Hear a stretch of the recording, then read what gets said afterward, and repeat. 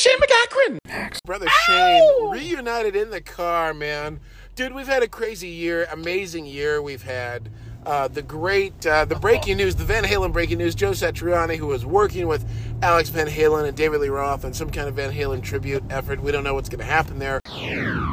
Of course, you saw the news that Jason Newsted, the statement that he made, it was to a Florida newspaper, I think, where he was talking about Alex Van Halen reached out to him and said, hey, I want to do a Van Halen tribute project, and it would involve you. Also, was there any truth to this? Can you talk about that?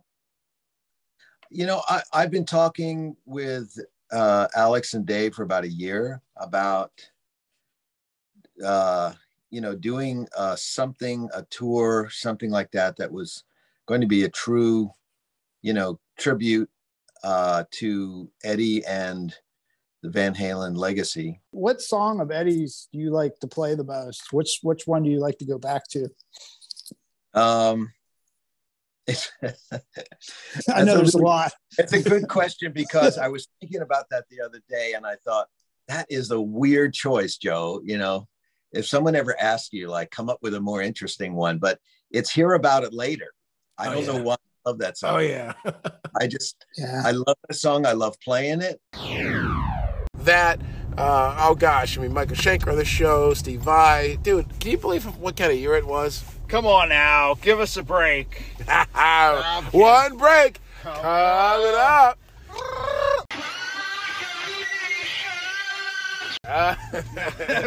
It was a tumultuous year, really. Yeah. Number of rock stars who we've lost in just Terrible. the past 6 months. Christine McVie. Towards the end of 2023 has been. I don't know. It's just 2022. Yeah. It's just like wild. Leaves me speechless. Talk about that tribute you did, on Christine McVie. It's just gone super viral. I think people were just realizing. I think a lot of people didn't really. I don't think people read the news anymore, listen to the news. So I think people saw it and didn't realize that she had passed. Hey everybody, this is Joe Lynn Turner. Hi everybody, this is Rob Halford. Rudy Sargent. Hi there, this is Steve Hackett. You folks, this is Rick Emmett of Triumph, and we're talking rock with Dave and Shane.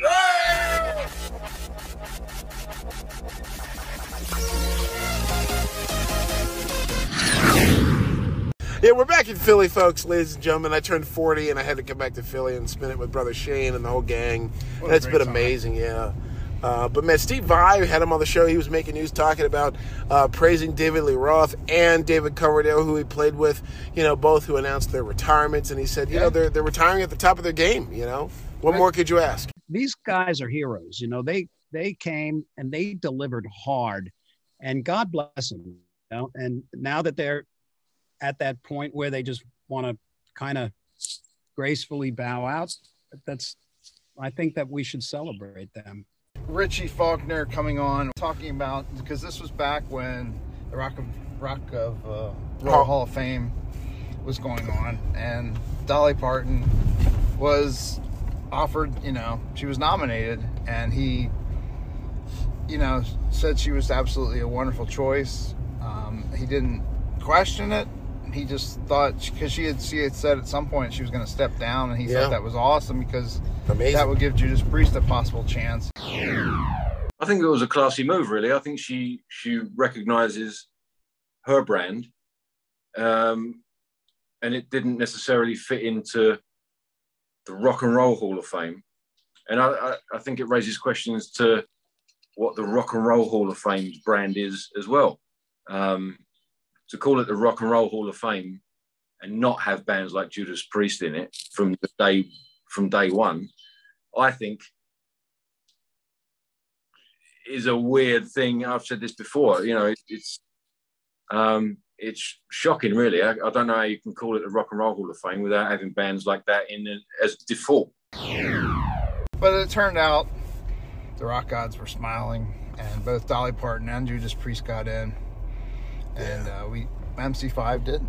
Yeah, which is wild, because we totally thought they would. Priest had been overlooked for so long. And by the way, Dolly Parton's doing a rock album, which is awesome. She was saying, I got to earn my way, and now she's doing a rock album. With Debbie Harry, Chris Stein, a whole bunch of other people were involved. Brilliant. It was Miley Cyrus. It's like she she really gets it, man. Yeah, she does, man. She knows what the fans want. She's a class act. Dahlia is just a class act. No other way of saying Rob it. Halford's going to be working with her. Right? Yeah, well, they did. I think, and I know they did a jam. Jolene, right? During the Rock Hall, it was a whole he's lineup. Supposed to be on the new album. Yeah, she tapped Simon Le Bon and a bunch of other people, which is from awesome. Yeah, that's right. The Rock and Roll Hall of Fame presentation or whatever ceremony to appear on the album. So, now, how brilliant is that? I mean, what? That's just Dolly. That's producing on the spot. Like, that's production on the spot. She's like the amazing Gene Simmons of. I mean, she gets it. She gets it, man. Yeah, so, we love her. We love Dolly. And then we had, of course, Jolene Turner. Joe Satriani. With the Van Halen reunion rumors. Mm-hmm. And take it away. Yeah, at first we thought there was going to be something he said on the show. Well, let's play the tip right there. For me, it was a terrifying process of doing something like that. But I realized that it was something that would be a real labor of love for me. I was just so honored to take on the challenge. I know that it's very complicated, and all I can really say about it is that if it does happen, I know we'll make it the greatest thing ever for the fans, and we'll all celebrate together. Yeah. Not only the great Eddie Van Halen, but the legacy that band created, the amazing amount of music and the goodwill and good vibes they created as a band. So, but yeah, it's, these things are always happening in the music industry, and you're supposed to keep very quiet about it because sometimes they don't work out. Right. There's usually about, like 10 like crazy ideas that float around, and musicians are always like, okay, I won't say anything about this because it may not work out. Don't want to hurt this person's feelings or disrupt any other business plans. So yeah, we were all pretty shocked that Jason wanted to go public with it, because we were all sworn to silence. How's Alex doing? I mean, Alex obviously, he never did anything outside of Van Halen, of course, and he never really talked a lot in the press except for band interviews. I mean, how's he doing? How's Dave? I mean, just in the times that you've talked to them, obviously everyone's devastated. And how are you doing since the passing of Eddie? Yeah, I have to say that just getting to know Alex has been really wonderful. He's a great human being, and obviously, I can't imagine losing a brother that way so soon. And they were really close. Like that's just, their relationship was really quite unique. I don't know. I don't know Dave that well. I got you, I think I've only met him once, maybe at when Steve invited us to see the David Lee Roth tour. I was in Australia with Mick Jagger at the time, so we all went.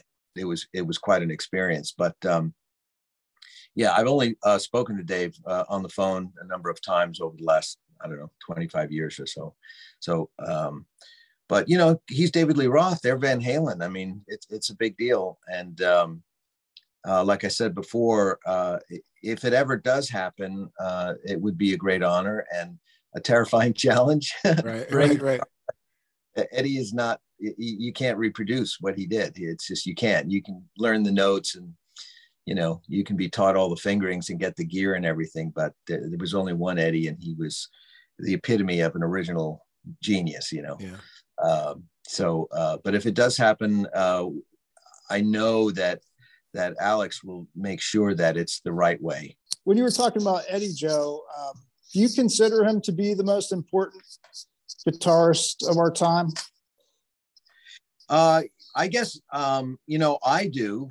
I don't know if it matters what I think, but perhaps it's, part personal and part just, I'm one of the multitudes of crazy fans out there. So, but yeah, I mean, I think that when you hear the record and you read the articles, you see the pictures, you see the film clips, and then you have memories of seeing the band live and seeing Eddie live, you really see the total picture of what Eddie Van Halen was and what he brought to the world of music and guitar. So that's pretty simple, because there's plenty of examples of great composers, great technical players, fantastic entertainers, where they excel at certain points. But Eddie kind of like, he really pushed the envelope in so many different areas of music and of being a rock and roll entertainer. He was probably one of the most physical and funny, and yet dead serious when it came to music, and you could hear it. And he and Alex obviously worked on everything until it was so completely unique and natural that everyone responded to it. Well, as soon as they heard it, they knew right away it was the real deal. So, his musical inventions, they just became normal for guitar players. And that's pretty intense. A lot of us guitar players make up some silly ideas and things, but not all of them, let's say hardly any of them actually permeate like into, the final design of every guitar, just about, So when you think about stuff like that, you're really impressed, But for me, it's just like as soon as I hear him play, I hear something really big. I can't put words to it. It's just truly amazing, and there's nothing that can really replace it, So you can only. It's like when you hear Hendrix, live at the Fillmore doing Machine Gun. There's nothing like it. It's just like this thing that happened that is the most unique and wonderful thing in the history of recorded rock and roll guitar. I mean, there's nothing like it. He just laid it down and was so far ahead of everybody that the world changed once that record came out. Everybody said, well, if you're going to be a guitar player, you got to be able to do that, understand it, manipulate your guitar like that, I mean, just think of what he did for the guitar itself. I can get real nerdy about this. So you guys please do. Please do. Yeah. But when you just think about like what Hendrix did to the Stratocaster, and just you take out the politics and the entertainment factor, and he was playing on New Year's Eve and he had a new band, and that whole thing, and you just go, okay, there's a guy who said, okay, here's the Stratocaster, look what I can do with this, and the rest of you guys are asleep compared to what I'm doing on this little piece of wood that was designed in the early 50s, and Eddie did the same thing. He said, okay, I grew up listening to Hendrix and Page and everybody else, and but look what I can do with this put together Stratocaster, and very few people do that, but time goes by and you can look back and you go, that was fun, that was exciting, that was trendy, but that guy, like, not only was it all of that, but he changed the world, and that's what he did. Wolfie kind of put some water on that and said, there's nothing really happening now. He suggested it this year, Wolfgang Van Halen, that there's somebody holding up this whole process, didn't say who. Many wondered if it was David Lee Roth. We do know that, a lot of folks have said, even Lukather, that it's up to Alex Van Halen. Yeah. It's up to Alex. We also had, that story actually went into the pages of Rolling Stone. Rolling Stone picked us up. Eddie Trunk said we were apparently a podcast is where this came from. So that's why you see people, if you wonder why it says, why do they keep saying apparently a podcast? Because Eddie Trunk said it. Yeah. Citing us. And then we had some other smaller breaking news around that. Yeah, that's right. What else was it? I can't remember. There's a bunch of stuff. And I do remember, Michael Shaker was on the show, and he blasted Metallica, Rudy, right? And his brother. Rudy and his brother. He said that KK Downing, Metallica, pretty much anybody that was standing in the metal corner there for pretty much most of the interview. he did an assault on. Yeah, he said that basically he was the first. No pun intended. That's right. That he was the first. That he was the phenomenon that got, no pun intended there, that got the whole look of metal started. He even said that Metallica, they were just, they're in it for fame, basically. Well, and then the guitar sound, the right. chugga chugga. Yep, he says he did that. That was him. KK Downing is a poser. Yep. And stole his look. Mm-hmm. And Rudy is a prick, which is interesting because Rudy is his brother. The brothers' war continues. Is it fun to see your brother and the Scorpions with a big album, Rock Believer, out right now? Have you listened to it? I don't listen to music. I definitely wouldn't listen to Rudolph's music, period. Oh, wow. You guys are not close, fair to say? I don't trust Rudolph. He is a bully, and I don't connect with bullies, and no normal person would. When's the last time you talked with him, or when's the last time you had any connection? Years and years. 7, 8 years ago. Okay. Oh, wow. Wow. I didn't know that. Yeah, I mean, is it just is it a brother thing, or you just don't want to talk about it? No, he ripped me off. He ripped me off. They asked me to help them, and they didn't credit me for the songs I've written. And they asked me for I never knew about these things until 2015. They tried to make the Love Tribe album their own. They didn't give me any credits, and they asked me to help them when Rudolph found out that I had left the UFO. They asked me to help them to with a half-done Love Tribe album because Matthias was not capable. And so I said, okay, I will do that, and that's it. Their expectations was that I join the band and leave and stay with them. But I just left UFO. Why would I do the whole thing again? I had a different vision of what I wanted to do. And anyway, I opened the doors for America for them with the help of the Love Tribe album. The Blackout album is a copy of the Love Tribe album, basically, because they didn't really know which way to go, but I had a fixed idea of like the way I was writing, the way I was doing things, they were leading to success. And Rudolph always used to ask me for reference. Yeah, what do you think, Michael? What do you think, Michael? What do you think, Michael? Until they did Blackout, and then it was more like, screw you, Michael. And then they started to tell me that. And in 2015, they asked me to help them with a set box. And when I found out that they lied about how the Love Tribe album came about, when I found out that my intro that I wrote for the holiday on Love Tribe, and that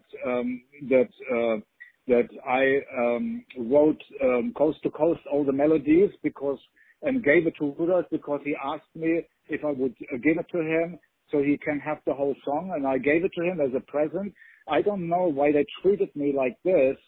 Out as a thanks, they should have really appreciated my help, but they never showed 1 inch of appreciation. They were so focused on success and fame. Rudolph was running over dead bodies to get there. I heard a story that they paid 50,000, or the Scorpions or the record company or whoever, $50,000 to promote Rocky Like a Hurricane, and they paid off radio stations to play their song. Otherwise, the song would have never gotten onto radio. Was it? Do you think they were jealous of you? I mean, do you think? Because I know the story was that yes, there was all they have left for me is Schadenfreude. You know what Schadenfreude means, and that comes from jealousy. Jealousy and Schadenfreude comes together, and it's one of the most primitive ways of living life. Wow. Yeah, because I know there was another piece of meat. The story was that there were the 3 songs that was publicly said that you did on Love Drive, but you did the whole thing. You worked on the whole thing. I actually ended up playing on the whole album, but it didn't stick out because Dieter Dierks, when I was in the studio, he kept asking me, oh, Michael, do something here, Michael, do something here, Michael, do something here, because he knew that I was polishing the album to a highest level standard. and by getting me involved in so many things. I can't even remember how many things. He always asked me, Michael, please do this. I only know that I did like 4 or 5 solos. I don't even remember how many solos I did. And because in the end I was copied so much that I can't even tell anymore, because I was kind of put into this situation so quick, and I was bombarded with helping out in so many different ways that by the end, only years later, I realized, man, bloody hell, what I was doing for that album was like beyond my memory. You know, only it all came back when I was cheated by this set box thing, and the Scorpion. I for the first time realized how poisoned Rudolph had been by all of that success. That was what do you call it? It was fabricated. The whole success was fabricated. Basically, Rudolph was trying to convince the audience in America that he was me. And he even told me stories. Oh, Michael, can you believe it? Joe Perry tapped me on the shoulder and said, hey, Michael, how are you doing? So even musicians, they mistaken Rudolph with me. Can you believe it? How many in the audience didn't understand who was Rudolph, who was Michael at the end of the day, both having Schenker blonde hair and playing the Flying V black and white.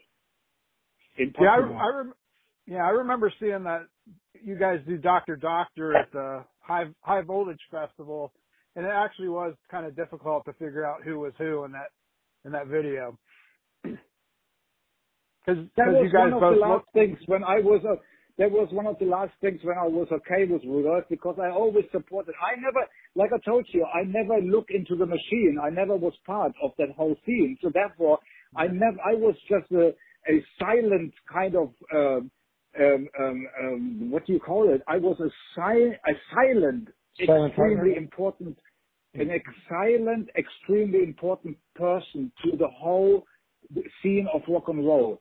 But because of my silence and not having any interest participating in the mainstream and the commercial world, I was an easy person to be ripped off, because I would not know that I was ripped off until 2015, when they approached me to help them with the set box. That's when I found out that in the end, my name wasn't even mentioned anymore on the Love Tribe album. So it was a little heartbreaking, that one. I kind of thought. I mean, I don't know how you felt, but oh, absolutely. I didn't realize there was that kind of divide. Mike was there. like on such a pedestal for me. Yeah. To hear him go, just where he went. Nuclear assault. Yeah. No pun intended. Armed. What is it? What was that? I don't even remember the name of the record. I don't know. But yeah, we've had a wonderful year. Yep. We want to thank all of our viewers for sticking with us. Mm-hmm. Erica, of course, and Colleen. Yeah. Big fans in Philly. Yep, that's right. Jill and Turner talking about taking off the wig, which was a huge thing. That's the story. That was a huge thing. Check that out. While we were making this record, I started to feel something has to happen. And my partner, wife, co-manager, she's amazing. She just said, now's the time, man. And I said, you're right. Even though I was trepidatious about it, of course, you would know naturally I would be a little fearful, because, you're putting your foot in an unknown territory. She said, you know what? Once you're yourself, people love you more. And she was damn well right. Yeah. Once you're yourself, people love you more, because you come out and say, this is me. I got nothing to hide. I got nothing to prove. Take your shots. Do what you got to do. And hey, by the way, here's the record. Now what? Yeah. So, heavy as hell record. Oh man. But for all those years to have the the hairpiece on, I mean, was that right? Did you feel like that was was it hard every night to go out and do shows and kind of Well, it's cumbersome. It's like you're wearing a jacket when you don't need a jacket, you know, in a way. Yeah. So when you're wearing hair, as we call it, it's like you got a hat on all the time. Now, let me tell you, it's going to get real cold in the winter, as you know. Yeah. Yeah. So you got to get your array of wool caps or whatever. But yes, it's cumbersome because you're sweating underneath it, and it's not real, so it gets knotted and has its problems, and it starts to look ratty and old, like an old sweater, you know. And you've got to keep the upkeep and everything else and the expense. And I might interject about this model that had alopecia. She's gorgeous, but she had alopecia, and she's making a grand living out of it now because she's, you know, they can put wigs on her without it. She looks very futuristic, so on and so forth. And she was explaining the same problems that you've just asked about the cumbersomeness of it.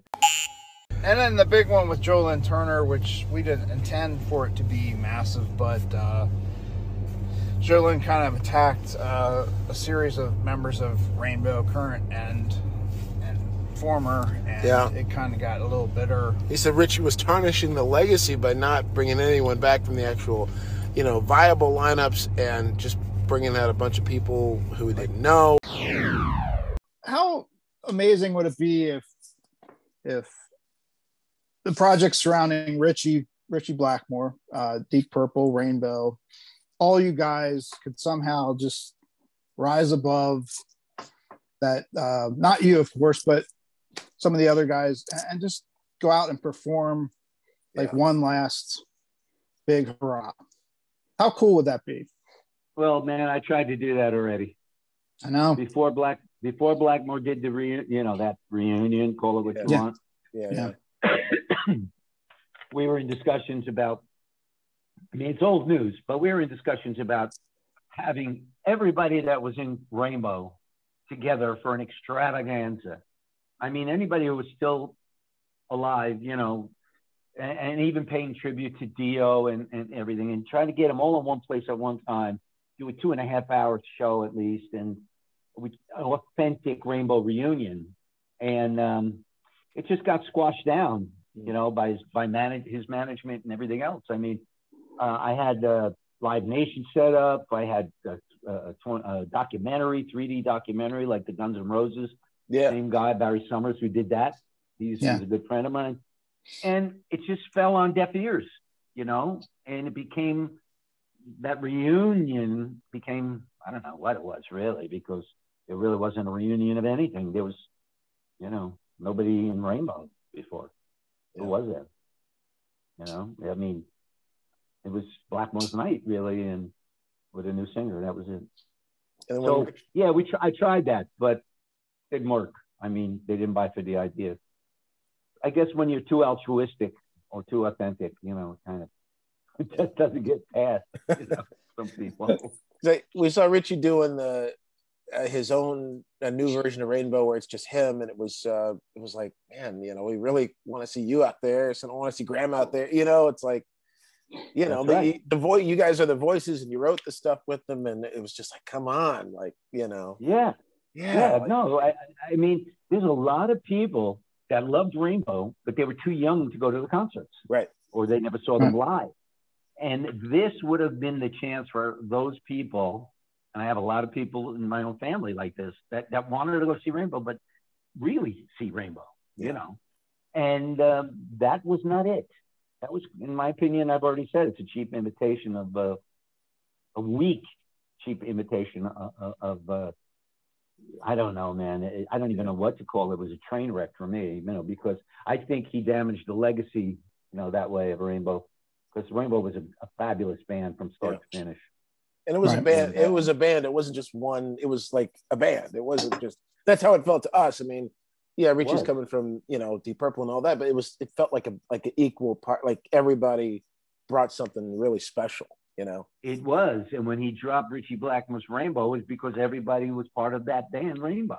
Yeah. I mean, you look at the players in Rainbow, or you look at some of the live shows that we did on video. That band was tight, man. Yeah. That band was super tight, super powerful. The people would go crazy because this band was so exciting live. And I think those were the days where Richie played his best.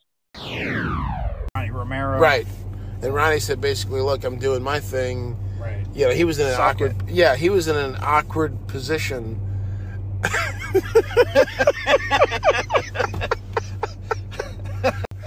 Oh, my head hurts because they keep hitting the headboard here. The car. But we're two gentlemen talking rock and roll in a car. That's how the show began, ladies and gentlemen. The two-person show is so great. Oh, my God. But yeah, Ronnie works hard, and, he felt undercut, so you kind of feel for him. But, at the same time, you kind of see, you can see Joe Lynn Turner's point, but you hate to see this stuff. You really do. Well, you have to ask yourself, is Rainbow pretty much just basically a shadow of its former self at this point?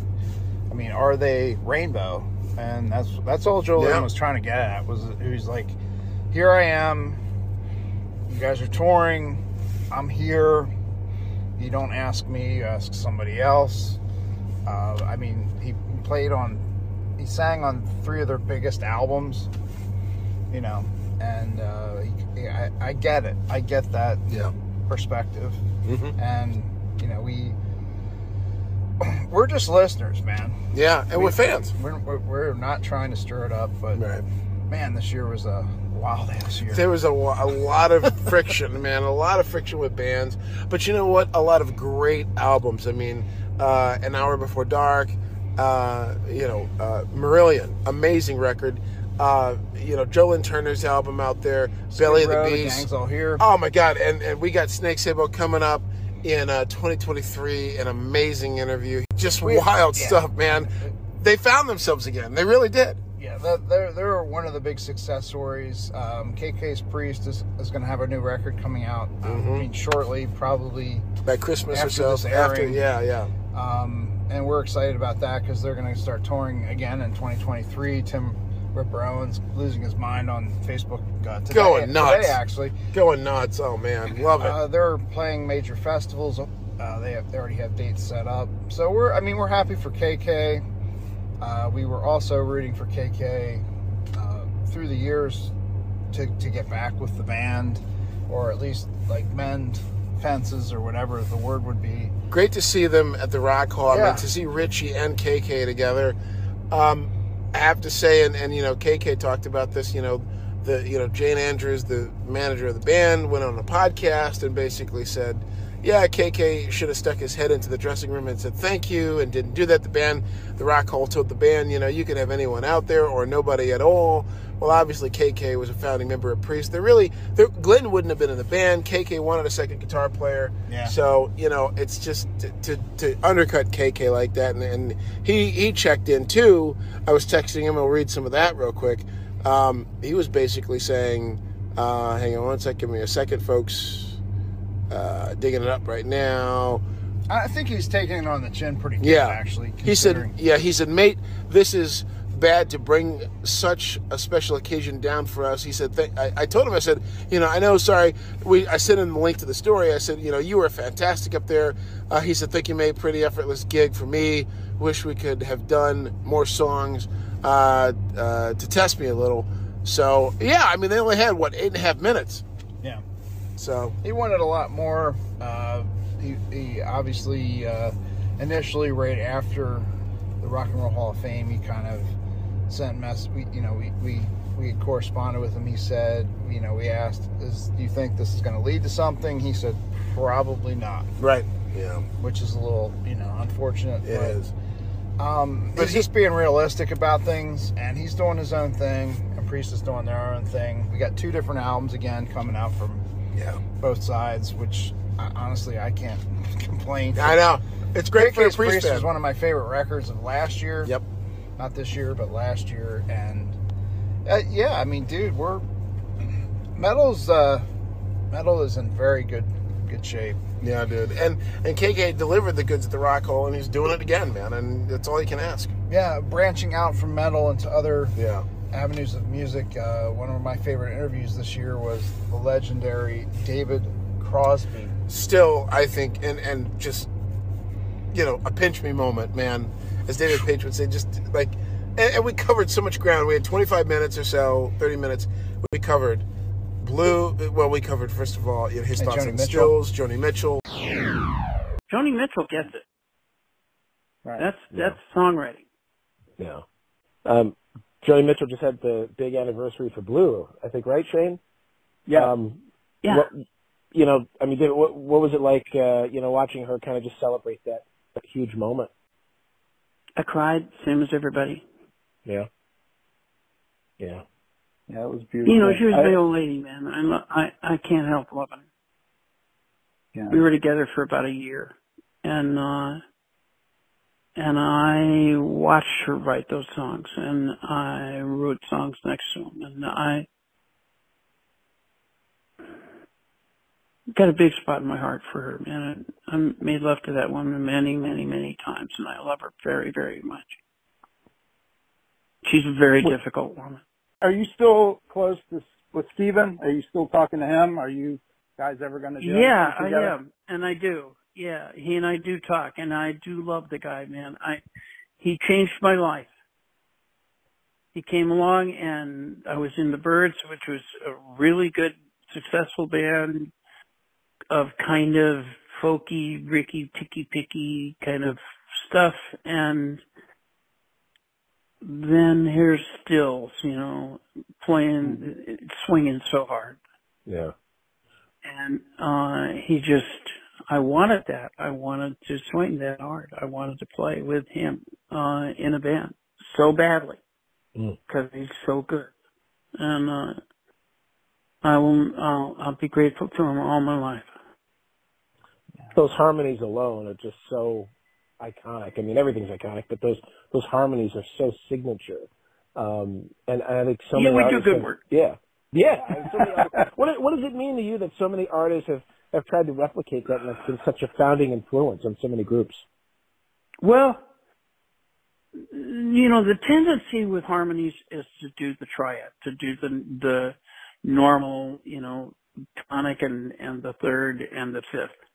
And that's how they teach you to do it in school.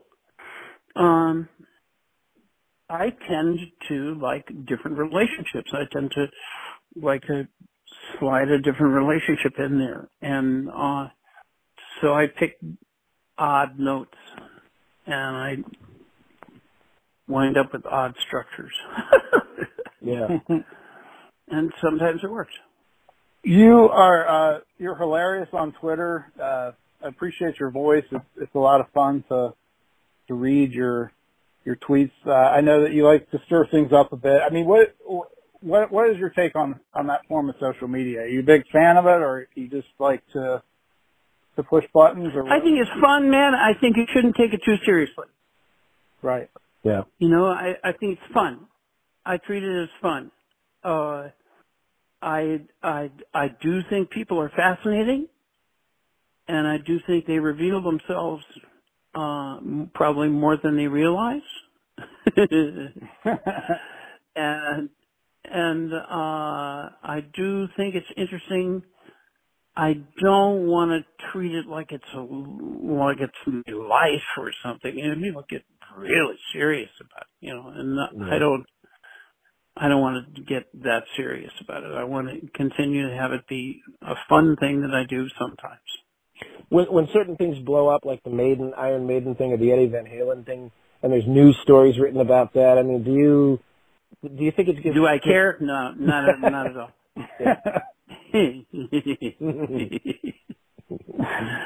Look, man, I have different tastes than other people, and I'm not ashamed of them. Right. I don't have to like everybody. No, I don't like Iron Maiden. I never liked Iron Maiden. I'm not going to like Iron Maiden. It's crude Basham rock that I don't dig. So why pussyfoot around about it? Kanye West, that's right. Woodstock. Oh my God! Yeah, how did we get all that in? I mean, highly recommend if you're a fan of David, or you're just a fan of any of that stuff in general, his tweets. Check out the interview. We covered a ton of ground. Yeah. He was absolutely wonderful. He talked about coming back. You know, what can we say? New music. And his voice, I mean, still, he might not be able to play, but as I told someone earlier this evening, his voice, he still got it. Yeah. It's a beautiful voice. If I'm a huge fan. Dave's a huge fan. Mm-hmm. David Crosby. Live at the Capitol Theater. Check it out. So you don't realize how much an important part he was of not only his playing, but his vocals and the Byrds and Crosby, Stills, Nash. Crosby, Stills, Nash and Young. Amazing. just listen to Lady Guinevere sometime and get back to us. Yeah, absolutely. In the meantime, we wish you a Merry Christmas and a Happy Holidays, Happy New Year. Yeah. See you in 2023, folks. The lineup is smoking. We got so much new stuff coming your way. Stuff. Interviews with members of Kansas, Skid Row, and of course Doug Aldrich of Whitesnake, Dio, you name it. Yeah, that's right. And the new Mike band, Neely from Frank Zappa's band. Mm-hmm. And we have a really, we're trying to tie this in with the end of, the end of the road for Kiss. Yes. We Lydia Chris. We had Lydia Chris reached out. We talked to her. We had it was about a 2-hour interview with her. Amazing chat. And we got some really, really, I really felt like I was there, and we got some really, really cool insights into Kiss, the early days. The first show, the very first Kiss show. Yeah, and she's going to be there for their very last show. Yeah. She's going to go herself. Absolutely. And so it's just something you really, if you're a Kiss fan, you really got to check out, even though we've gotten some flack on it. Yeah, a little bit. On our teas earlier in the summer. But hey, somebody out there doesn't like Lydia. We're just keeping it real, man. And she does too. Real. Yeah, that's right. We're just the messengers, so don't kill us. That's right. Let the metal kill. Oh, yes. All right, ladies and gentlemen, thank you so much. This is... Keep rocking. It's been an amazing year, brother. Love you, bro. Love you, man. So great to be with you back in Philly here. And 2023, it's going to be a cooker. Woo! Rocker Nations. Yes. David Shane. Love it. Yeah!